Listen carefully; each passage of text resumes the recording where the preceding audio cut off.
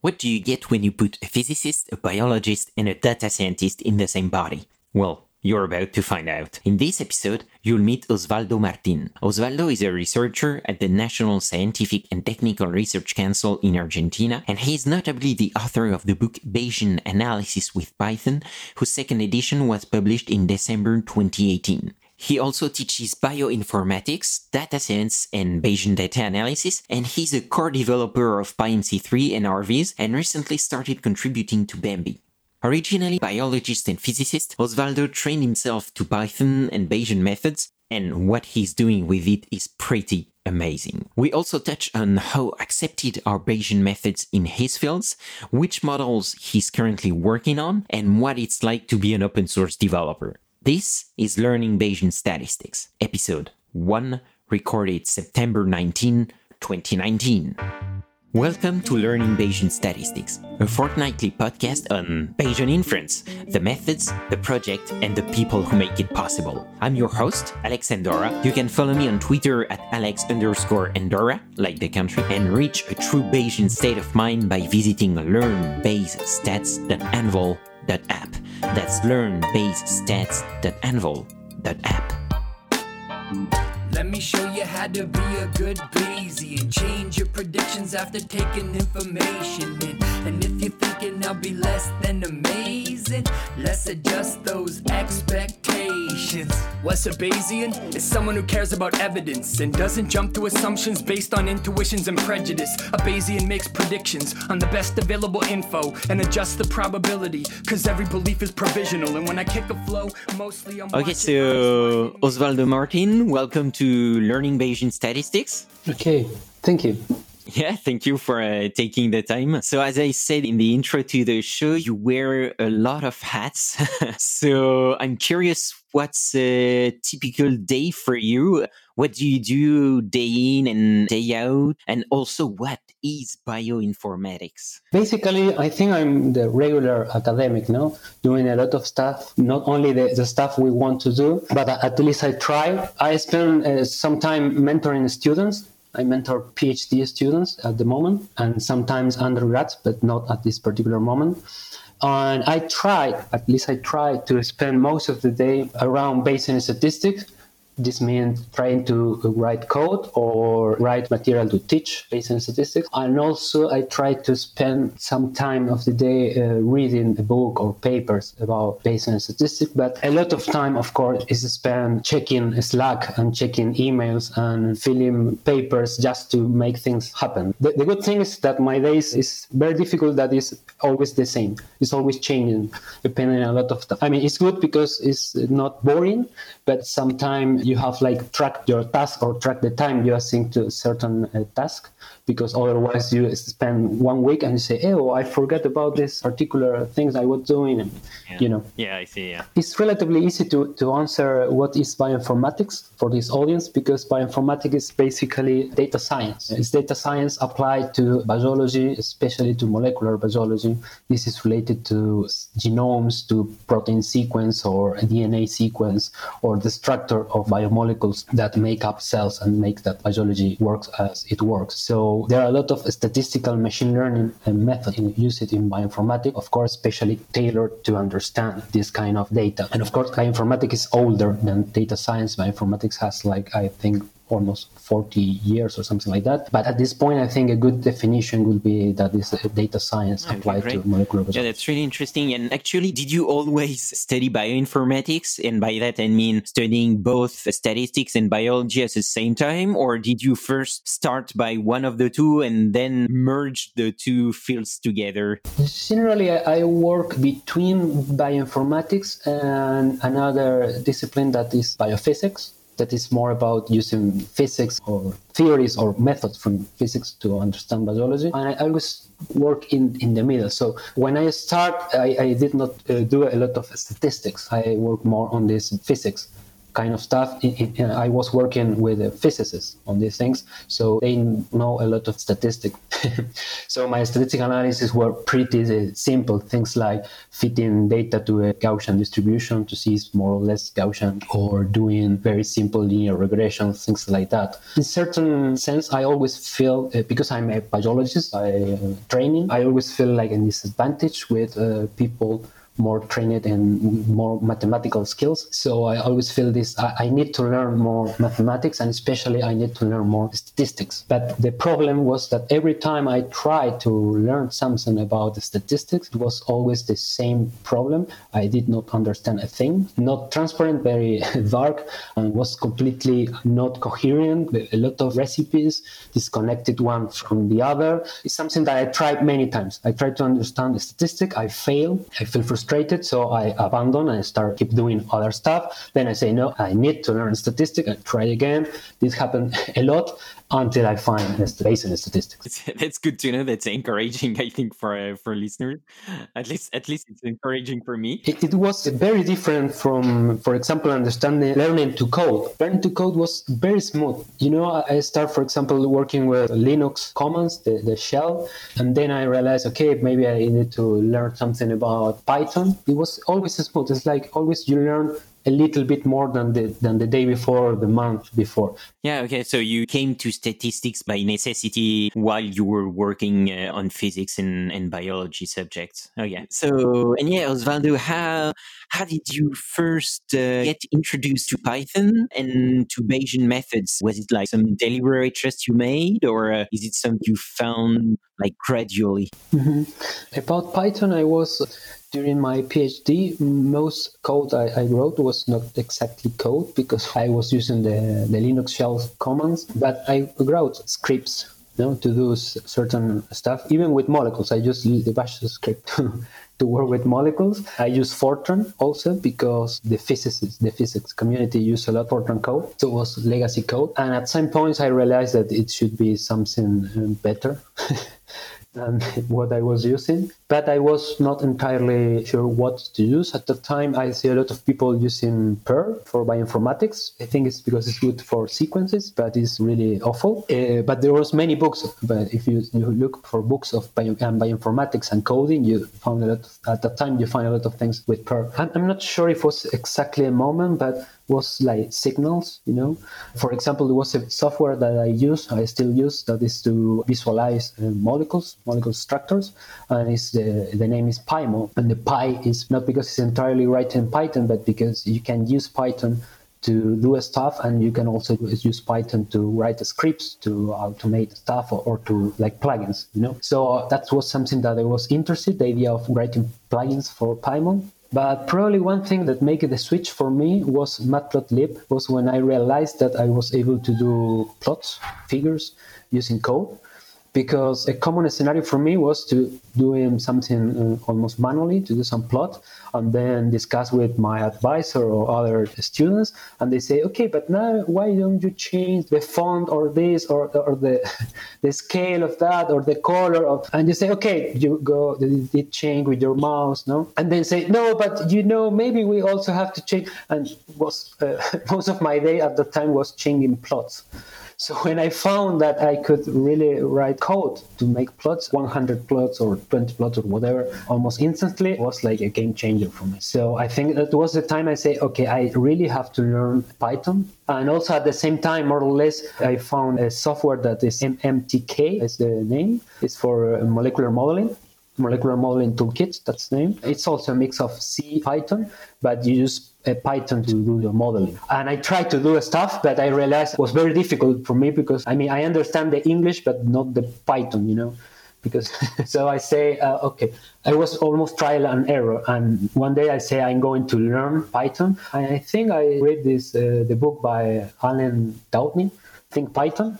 And that was probably the first book that I read from the beginning to the end to understand really Python.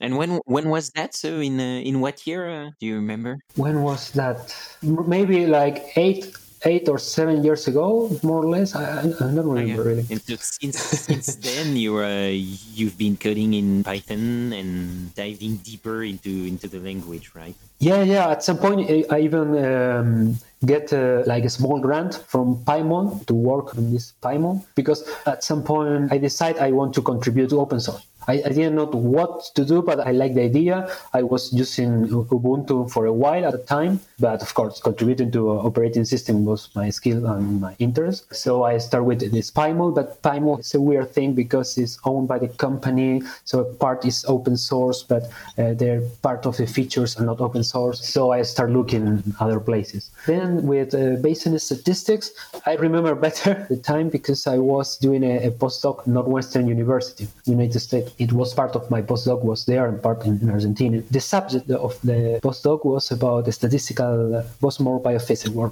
about the statistical mechanics. Once I was talking with my advisor there, and I was trying to say to him that I did not really like what I was doing. I was more interested in data science or machine learning or data analysis. I'm not remember if data science was already a term, but the time was 2013, I think. But I was talking about this, and it was a little bit funny conversation because I was saying without saying, Yeah, the guy paid my airplane tickets. He was paying everything there, and I was saying, okay, I don't care about what you do. Really, it's pretty boring. But he understood what I was trying to say. Immediately, he said, but you should do that. That's the future. There are a lot of things to do to work on that field. And he started mentioning problems he had that probably was better addressed using data analysis tools than the tools that he was using. So he was encouraged me a lot to do that. And basically, from that moment, he paid me for reading Bayesian books. I mean, I was doing other stuff, but he realized, okay, it's okay. You read that and finish what you were doing. I'm not going to bother you with things that you are not really interested. So that was very good to me. And there I find a guy that was doing stuff with Bayesian statistics and some molecular problems. So I see that these two worlds was not completely unrelated. So that's the moment I decided I want to work with Bayesian statistics. More or less at that time, I think I discovered PyMC. That point was PyMC 2. I think PyMC 3 was under development or still not developed. I don't remember quite well, but I found that and also was like a game changer because now I realized that it was pretty easy to work with Bayesian models. I have two follow-up questions for you. It's first, well, yeah, I think you should introduce the PyMC package to the listeners because we didn't do it yet. And second, why did you find these methods, the Bayesian methods, attractive? Why do you still use them today and try to use them as often as possible, as you said at the beginning of the show? Basically, PyMC is a Python package to perform Bayesian statistics. Basically, what you can do with PyMC is to define a Bayesian model and then to solve the Bayesian model. So have very numerical methods to do so, especially NUTS, that is a special flavor of Hamiltonian Monte Carlo. It's basically a method that is very general to solve statistical models and very powerful. The good thing of PyMC is that the syntax is pretty clear. It's almost the same thing that you are going to see if you check a statistical book. A statistical model is translate almost one line in the paper, in the book, to one line of Python code. It's very expressive. It's very easy to understand what is going on. And then have this inference magic button that is, that's a term by Thomas Vicky, that magically solves your problems. So you get the result. One thing I keep using, I'm really interested about Bayesian methods, I think is that this idea that Bayesian statistics is about modeling. When I say this, someone that knows a little bit of statistics probably may complain and say, but the statistic is about modeling, not only Bayesian statistics. That was not clear to me for a long, long time. When I first said I was confused by a statistic, and I think it was when I tried to understand a statistic was basically frequentist method. I see this incoherence between methods and a lot of recipes and not something like a theory that you can follow. I never see this idea of modeling. I see just like things that you plug in to solve your problem. But when you learn about statistics, Bayesian statistics, from the beginning, the idea of modeling is there. All the process of doing Bayesian statistics is like modeling in other fields. And I was, I think, used to this idea of modeling, for example, molecules or problems in biophysics. So the stage of a Bayesian analysis for me are very natural, because it's almost, what you are doing is basically building a model and seeing if the model is useful for your problem. So I think that's a good thing, because you get a lot of flexibility. So it's relatively easy. I'm not saying that it's really easy. It's relatively easy to translate a problem you have into a Bayesian model. That's something that is, for me, is very difficult with other methods. So for me, it's almost the selling point. And of course, then you get this good thing that you have certain theoretical guarantees that you're doing the things right, and you have uncertainty estimation and all that. Well, actually, I think I'm a little biased into thinking like you just said, because I was introduced to Bayesian methods thanks to your book. so of course, the same ideas about that. But okay. Actually, I encourage listeners actually to read your book. It's really interesting and really great to get introduced to Bayesian methods. One of those things in your book that illustrate what you just said is that, if I remember correctly, the first chapter of the book is really about thinking like a Bayesian, like Bayesian thinking, and thinking about problems like models and how do you model and Bayesian models are just a tool you use to build these models and trying to analyze the different problems you're studying. At first, could be difficult is the idea of thinking in terms of probability distributions. I think in general, we are not used to think about this term of probability distributions, but it's not only a problem for statistics. I have been exposed to things like evolutionary theory, for example.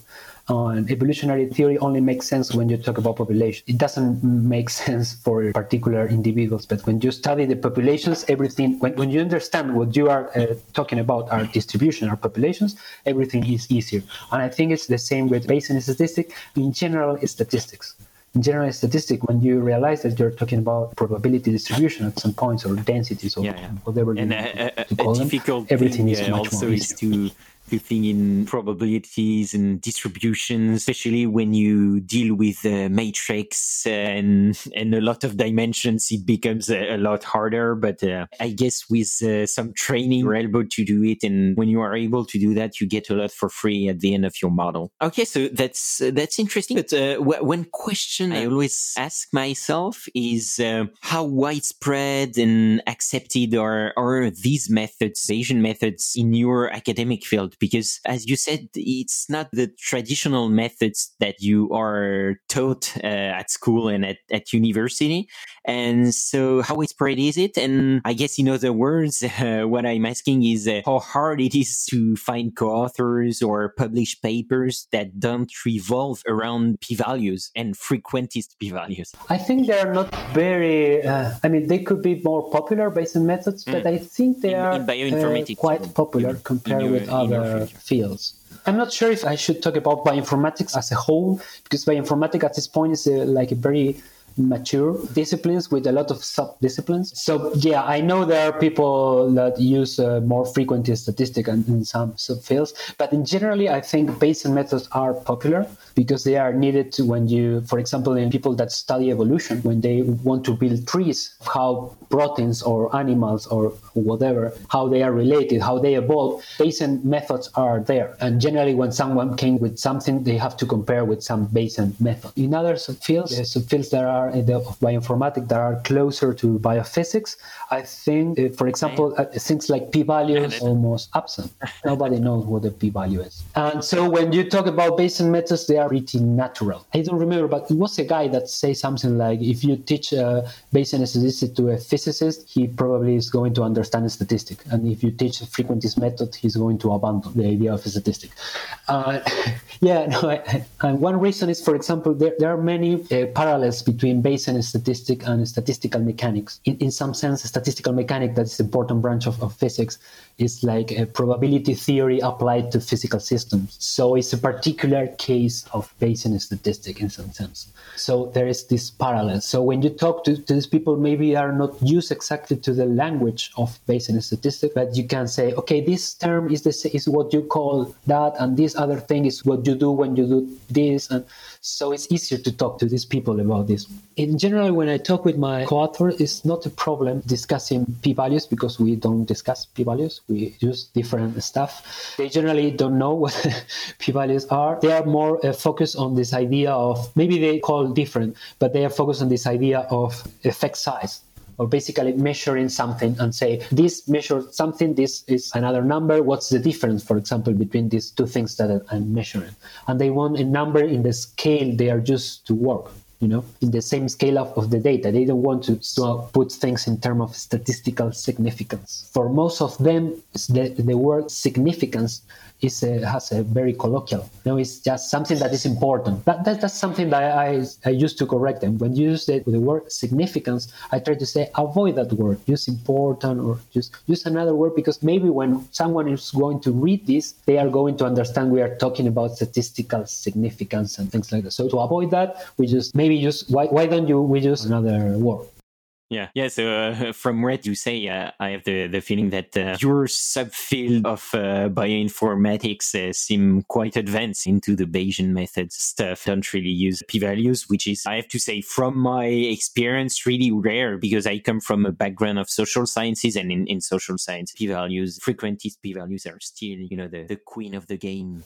No, yeah, I understand, because sometimes when I teach statistics to students, most of them, especially people from biology or people from psychology, sociology, things like that, at some point they ask you how I compute a p-value with the Bayesian method. So I try to convince them that you don't really need to compute a p-value, and in generally that's not what you want to compute. In general, I convince them, at least for the moment they are in the classroom. I don't know what they do when they go outside, but probably the advisors use p-values or the referee use p-values. Yeah, they go stargazing, as Richard McElrath say. I love this expression. Like he say that people are stargazing because they are looking for the stars, on the right side of the p-value. So it's really a good expression, I think. And as long as we're on the subject, I want to talk about the stuff and the models you do on a daily basis and the students you have. But since we're on that subject, we often hear that the Bayesian methods focus on inference and not on hypothesis testing, contrary to classical methods. I think what you talked about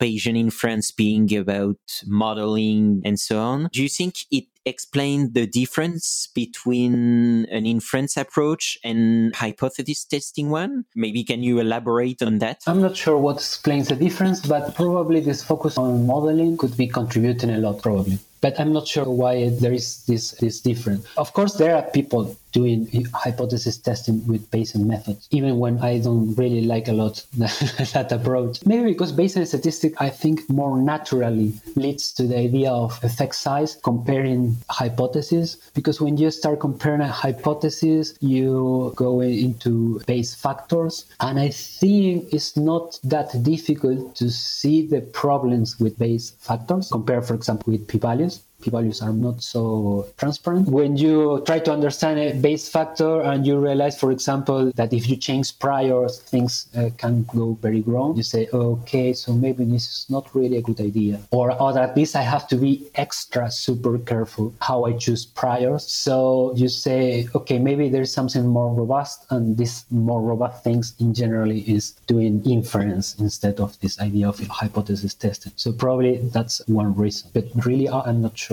Maybe an interesting question is to see the contribution to Bayesian statistics from people from other fields. I wonder, for example, if physicists have contributed a lot to Bayesian statistics. Maybe they bring this idea of more modeling and this idea of inference or effect size hypothesis testing, for example. Yeah, actually, I hope I'll be able to answer your question in a couple of months, because it's one of the projects of this podcast. It's to have some guests from different fields and see how Bayesian methods are used in these different fields. Actually, before moving on, I remember that you talk quite a lot. There is an interesting discussion in your book about the limits of Bayes factor, and also how do you compute a Bayesian p-value, how it can be useful and how it can be deceiving, etc. So I encourage also your listeners to read about this discussion in your book, because it goes into more details. And so speaking of your methods, so because you really insist on the fact of being driven by modeling and inference, how do you do that in your models, in your own models, and in your work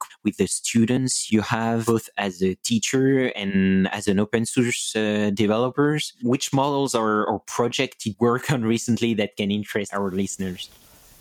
Okay. Now at this point, I'm in almost, I think, in transition. So I'm moving more to Bayesian statistic per se, and not Bayesian statistic applied to, for example, biomolecular modeling. But I have a PhD student. She's working on applying Bayesian models and Bayesian statistics to very long-standing problems in molecular modeling. I don't want to go too much in the details, but basically the idea is that I want to learn the structure of a molecule. The structure is basically the Cartesian coordinates of these molecules, but these molecules are very flexible, and these molecules, you can see the molecules. You have to get some experimental data and combine this experimental data and somehow to obtain this model. One important thing with this is that there are a lot of nuisance parameters. I mean, parameters that you don't really care, but you have to estimate somehow to be able to build your model. Bayesian statistics is ideal for this stuff, because basically you propagate uncertainty everywhere. So if you have uncertainty about the value of these nuisance parameters, you just have to put it in your model and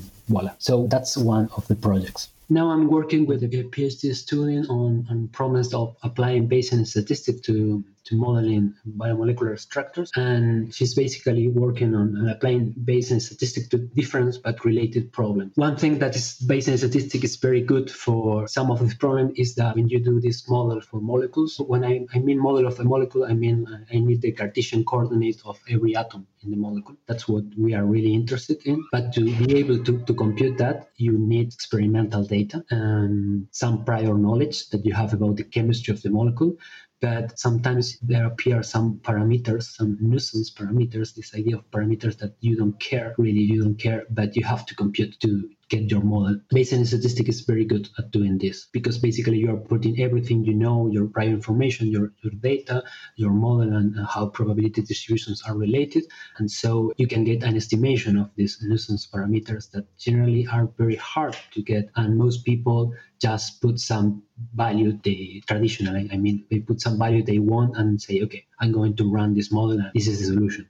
And they don't care too much about this. So that's one of the projects that is a mix of Bayesian statistics and bioinformatics and biophysics. I'm also now advisor and mentoring a student. He started a few months ago. He's a statistician, and he's working on problems related to the package to ARVIS, problems related to this idea of exploratory analysis of Bayesian models. Yes. I'm interrupting you, but it's just to say to listeners that ARVIS is actually one of the other open source packages you're working on. It's dedicated to visualization of Bayesian models, yeah? Yeah, it's not only visualization, that's an important part, of course, but it's also about diagnosing the result of this, because we use numerical methods in general to approximate the posterior, so you have to diagnose this numerical method to be sure that you are doing the right thing. You have to do other stuff like comparing models. There are many things that are not directly related to the inference process, but are important in this workflow of Bayesian analysis, and ARVIS is trying to cover most of this stuff. Yeah. So it's basically the stuff you do after you run your models with Markov chain Monte Carlo methods, and then you check the Bayesian machinery worked as expected, if there weren't any divergences, or if there were divergences, where they are, and so on. Yeah, that's right. It's mostly what you do after you do the inference. One of the problems he's working on at this moment is to try to improve we have inside ARVIS KDE method, kernel density estimation method, that is used to represent in many plots continuous distributions. KDE is like this soft or smooth version of histogram. So he is trying to improve our KDE, also studying other methods related to how other people do kernel density estimation. That's what he's doing now, and he has planned to work on other problems, including, for example, model comparison. We just finished with the Google Summer of Code project, both in PyMC and Arbis. We mentor students. I mentor 2 students, one student from Argentina, another student from Barcelona, Spain. One of them, Martin Loyola, he works on bringing to PyMC a method that is called BART. It's based on additive regression trees. That is basically like a random forest, Bayesian version of the random forest, where you use a prior not to put prior information you have about your problem, but generally the prior is there to regularize the inference. And in this particular case, regularize the inference means to try that each tree you use, this method uses sum of decision trees. So the prior is there to say each tree is going to be not very deep, it's going to be very shallow. So each tree is going to explain only partially the data. So to have a good estimation, you need a lot of tree to contribute to the final estimate. Oriol, that was working with Arbis, he worked in many different areas in Arbis, including model comparison and checking diagnostic of MCMC methods on ours. Yeah, okay, so that's what you were talking about. Yeah, and actually on this area of, I have too many questions for you on these projects that really seems awesome and very interesting. Actually, I will put in the show notes the links to different GitHub repositories of both PyMC and Arbis for people to check if listeners want to start contributing. It's really interesting to follow the work you guys do on these repositories. Maybe to talk about model comparison, because I know this is an important topic for you. Actually, there is a whole chapter in your book dedicated to this concept of model comparison. And I think most listeners have heard at least of these techniques. But for those who didn't, or for those who don't really use them a lot, can you introduce them and explain how to use them and why it's useful? The idea of model comparison is it's pretty natural when you start working with any model in general. At some point, you arrive that you more than one model. You say, okay, I have this model, this other model, okay. I don't know, for some reason, I think all these models are reasonable. And you have to decide, not by your intuition, but some metric, that if some model is really better than the others. So basically, this is the idea of model comparison. And specifically, when we are talking about statistics, things like machine learning, etc. The thing is that if you only trust in how well your model fits your data, the data you use to get the model, you are going to quickly find that the more complex the model you create, the better it's going to fit that data.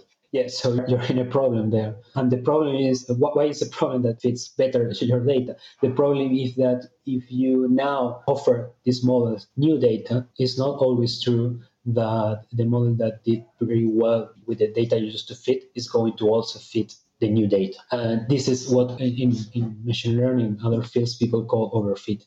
The thing is that your model is basically learning every detail of your data instead of a pattern or a signal that is there. So it's the problem is that it's not likely to generalize to yet unseen data. What you really want to get when you are comparing models is this generalization error, how on average it's going to behave when I put new data. This is bringing a little bit this idea of frequentist method. I mean, you're fitting your model using Bayesian statistics, but then you want to check frequentist properties, that how it's going to behave when I present to different hypothetical data sets. Another problem when you have this, but there are many problems, but one problem with this is that in general, you don't have a lot of other data.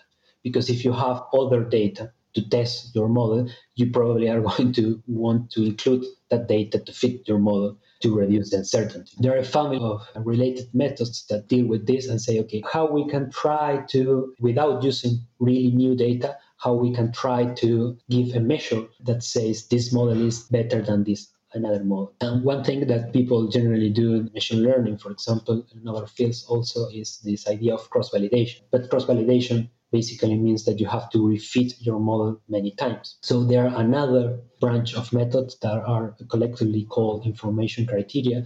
The idea is that you can, based on certain theory, using your very same data you used to fit the model, you can estimate how well it's going to behave your model with unseen data. Two methods to do this that are, for example, available in Arbis, Wike and Loop. Both methods give in generally more or less the same if you compare them. They're very quick to compute once you have your posterior, so you can check both to see what they are saying. But in general, when you see this method in general, you see that they tend to give the same result in general. One thing that is very nice about this Lu method, Lu method is basically an approximation to what is called leave one out cross-validation. The idea that you have a set of data, you remove one data point, you fit the model with the rest of the data point, and you test on this point that you leave out. And you can repeat this many times. That's leave one out validation because you leave one point out. Lu is a way to approximate this without actually doing this many times. So it's pretty fast. And the good thing that Lu have is that have some warnings that's going to tell you when these approximations are likely to be failing. That's very nice. Wike has something similar, but it's not quite trusty, I think, at this point. That's something that I think needs more research. It's very, very nice for me that you not only have a method, but you have a diagnostic of the method. So you know when things could be going wrong. And one thing in generally with this Lu is that many times when you are seeing this flag telling you, okay, there is a warning here, it may also be indicating that there is some problem with your model, that somehow your model is misspecified. A classical example of this is that you, for example, are fitting a Poisson distribution to your data, but your data is over dispersed.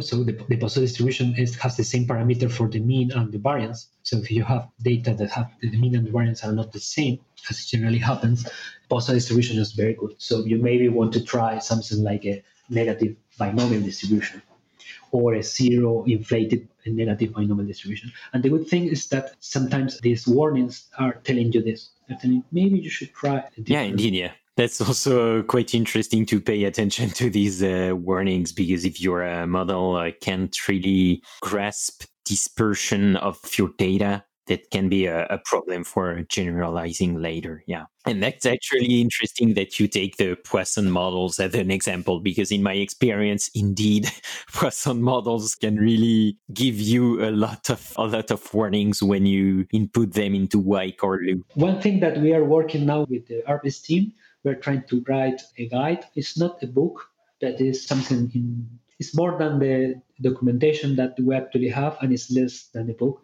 But we want to explain all these methods and to bring these tips or these hints to what do you do if this fails, what you should do, and this stuff. I think we are going to have this material ready by the end of the year. Yeah, I feel that that's something that is missing. For example, it happened to me that when people see this warning, they don't like the... Yeah, exactly. Yeah. Because it's like when you're using the new U-turn sampler and you have some warnings, then you use Metropolis, you don't have any warnings. It's still... the warnings are still there, but you don't see them. So you're more confident about your model, which is quite worrying normally. Yeah, I think that these warnings give a little bit of anxiety to people. I mean, this is the problem when you start doing the statistics like the right way, is that you realize that methods are not automatic. Yeah, exactly.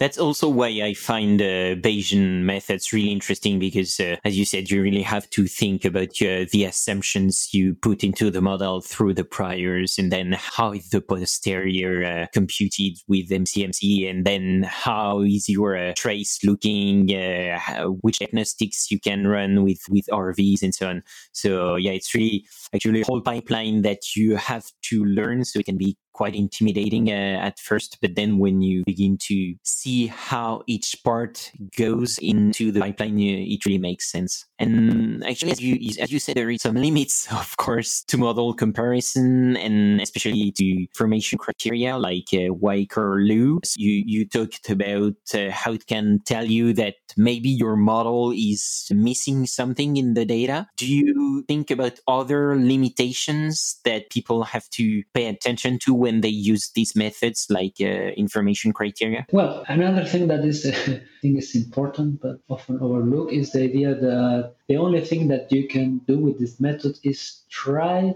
to pick the best model among the models you have.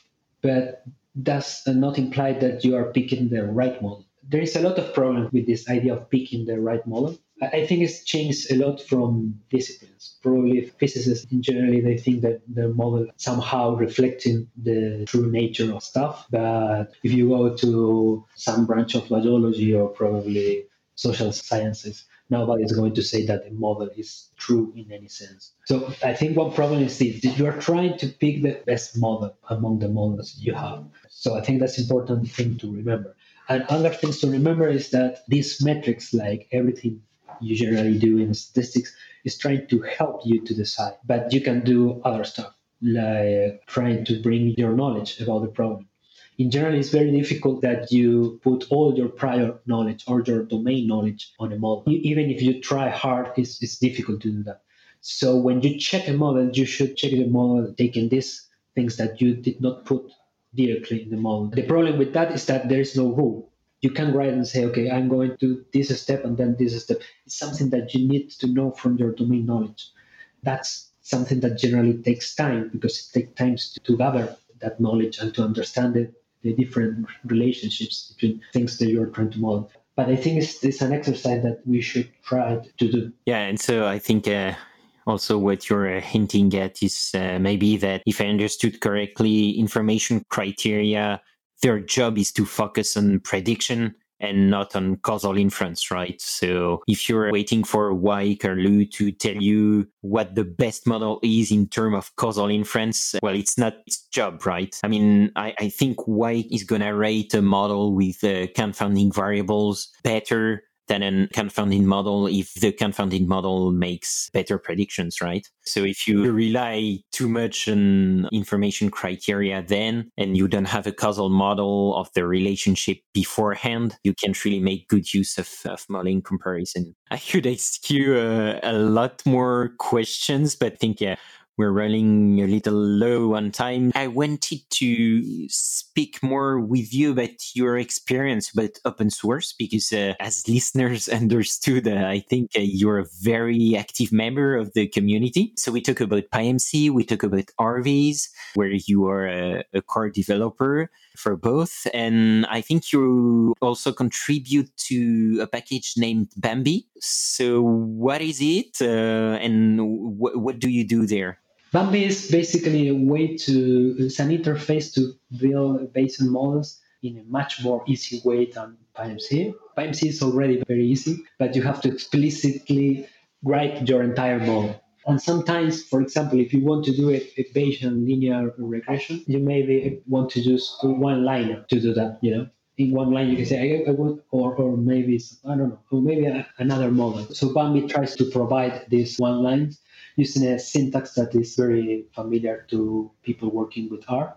So it's very familiar to statisticians. Of course, in Bambi, you can write your priors if you want. So you can start with, generally, this one line, and you can unfold it until you get something that is basically PyMC, the syntax you use in PyMC. But I think it's very, very, very, very nice because it allows a lot of researchers that they don't want to come with new models. They only want to run models that are already there for their analysis. So I think it's something that is very nice to have, at least for particular users. So I'm trying to collaborate and trying to help the core developers there. And for example, at this point, I have been focused on bringing RVs to replace the stuff that was inside Bambi and say, okay, but this functionality is already on RVs, so we don't want to duplicate code. I have been working basically on that. And about my general experience with open source, I honestly have to say that this is one of the most fulfilling experiences I have had and I'm having. I came from the academic world when you work hard to write some paper and then really don't know if somebody is going to get any benefit from that paper or if someone is going to read it or care about that. And in generally with open source, you get that even if you do some small contribution like fixing a box tree or whatever, someone is almost instantly getting benefit from that. I really like this idea of working in a project that is decentralized and more or less decentralized and very collaborative. So everyone is contributing according to their abilities or their time. In general, I think also the PyMC community, the RVs community, the community and also inside the developers are very welcoming. Yeah, so they make you feel very well with yourself. One thing I think happened to all, but sometimes we don't say that this idea that we want to contribute, but at the same time we are not sure how much we know about something, so we don't want to screw things up. Good thing about open source, I think, very like music, like punk music, you know. If you know three, yeah, if you know to play guitar, even if you know one song, you can do something. I think in some sense, open source encourages you to contribute what you know and also to keep learning. So you can contribute more if you want. But in general, it's very welcoming community. Yeah, that's true. I have to second that because actually you and other members of the PyMC community were very welcoming each time I have some question on the discourse or even on GitHub. You have the repository of your book where you answer every pull request or issues that is raised by readers or else. It's very interesting to see how this community is evolving. So definitely I encourage users to take a look at the different repositories. And on a more concrete note, how much time do you spend each week on these open source projects? I don't know, really, but really I try to spend all the time I have.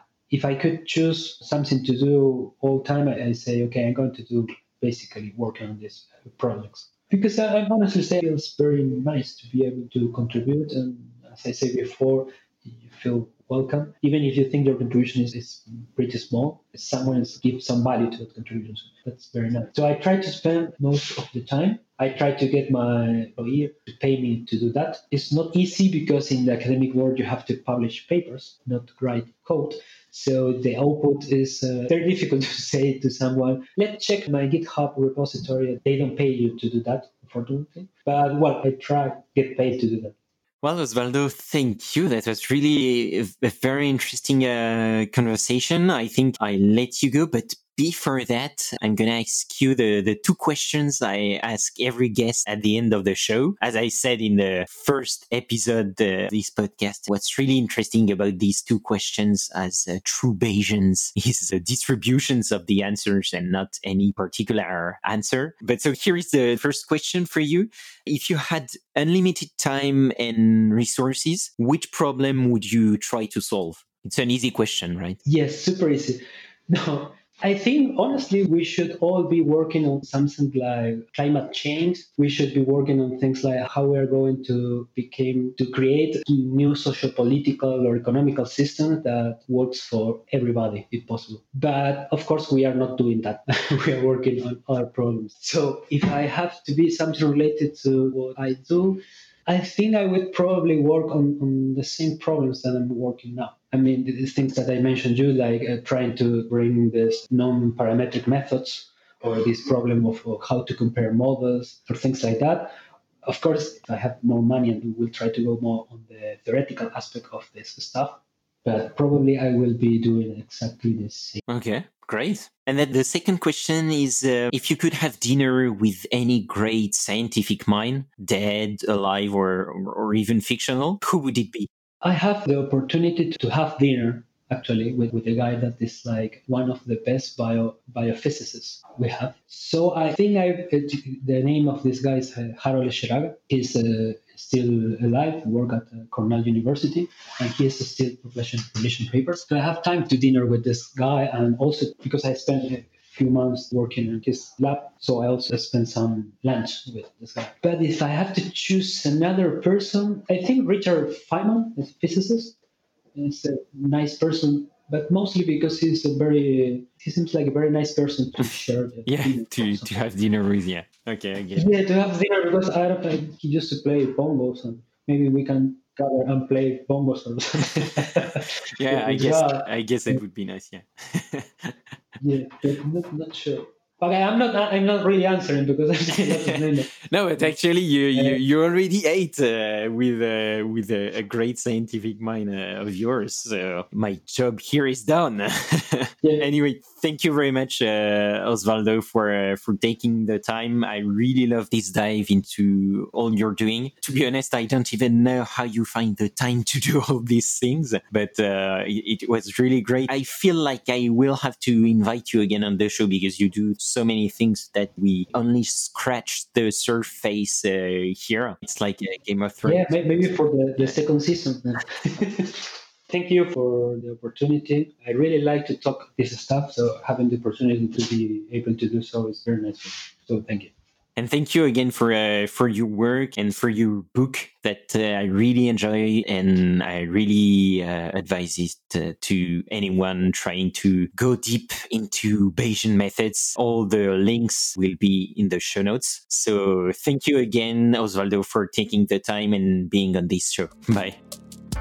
This has been another episode of Learning Bayesian Statistics. Be sure to rate, review, and subscribe to the show on your favorite podcatcher, and visit learnbayesstats.anvil.app for more resources based on today's topics, as well as access to more episodes that will help you reach true Bayesian state of mind. That's learnbayesstats.anvil.app. Our theme music is Good Bayesian by Baba Brinkman, feat. MC Lars and Mega Ran. Check out his awesome work at bababrinkman.com. I'm your host, Alex Andorra. You can follow me on Twitter at Alex_Andorra, like the country. Thanks so much for listening. You're truly a good Bayesian. Change your predictions after taking information in. And if you're thinking I'll be less than amazing, let's adjust those expectations. Let me show you how to be a good Bayesian. Change calculations after taking fresh data in. Those predictions that your brain is making, let's get them on a solid foundation.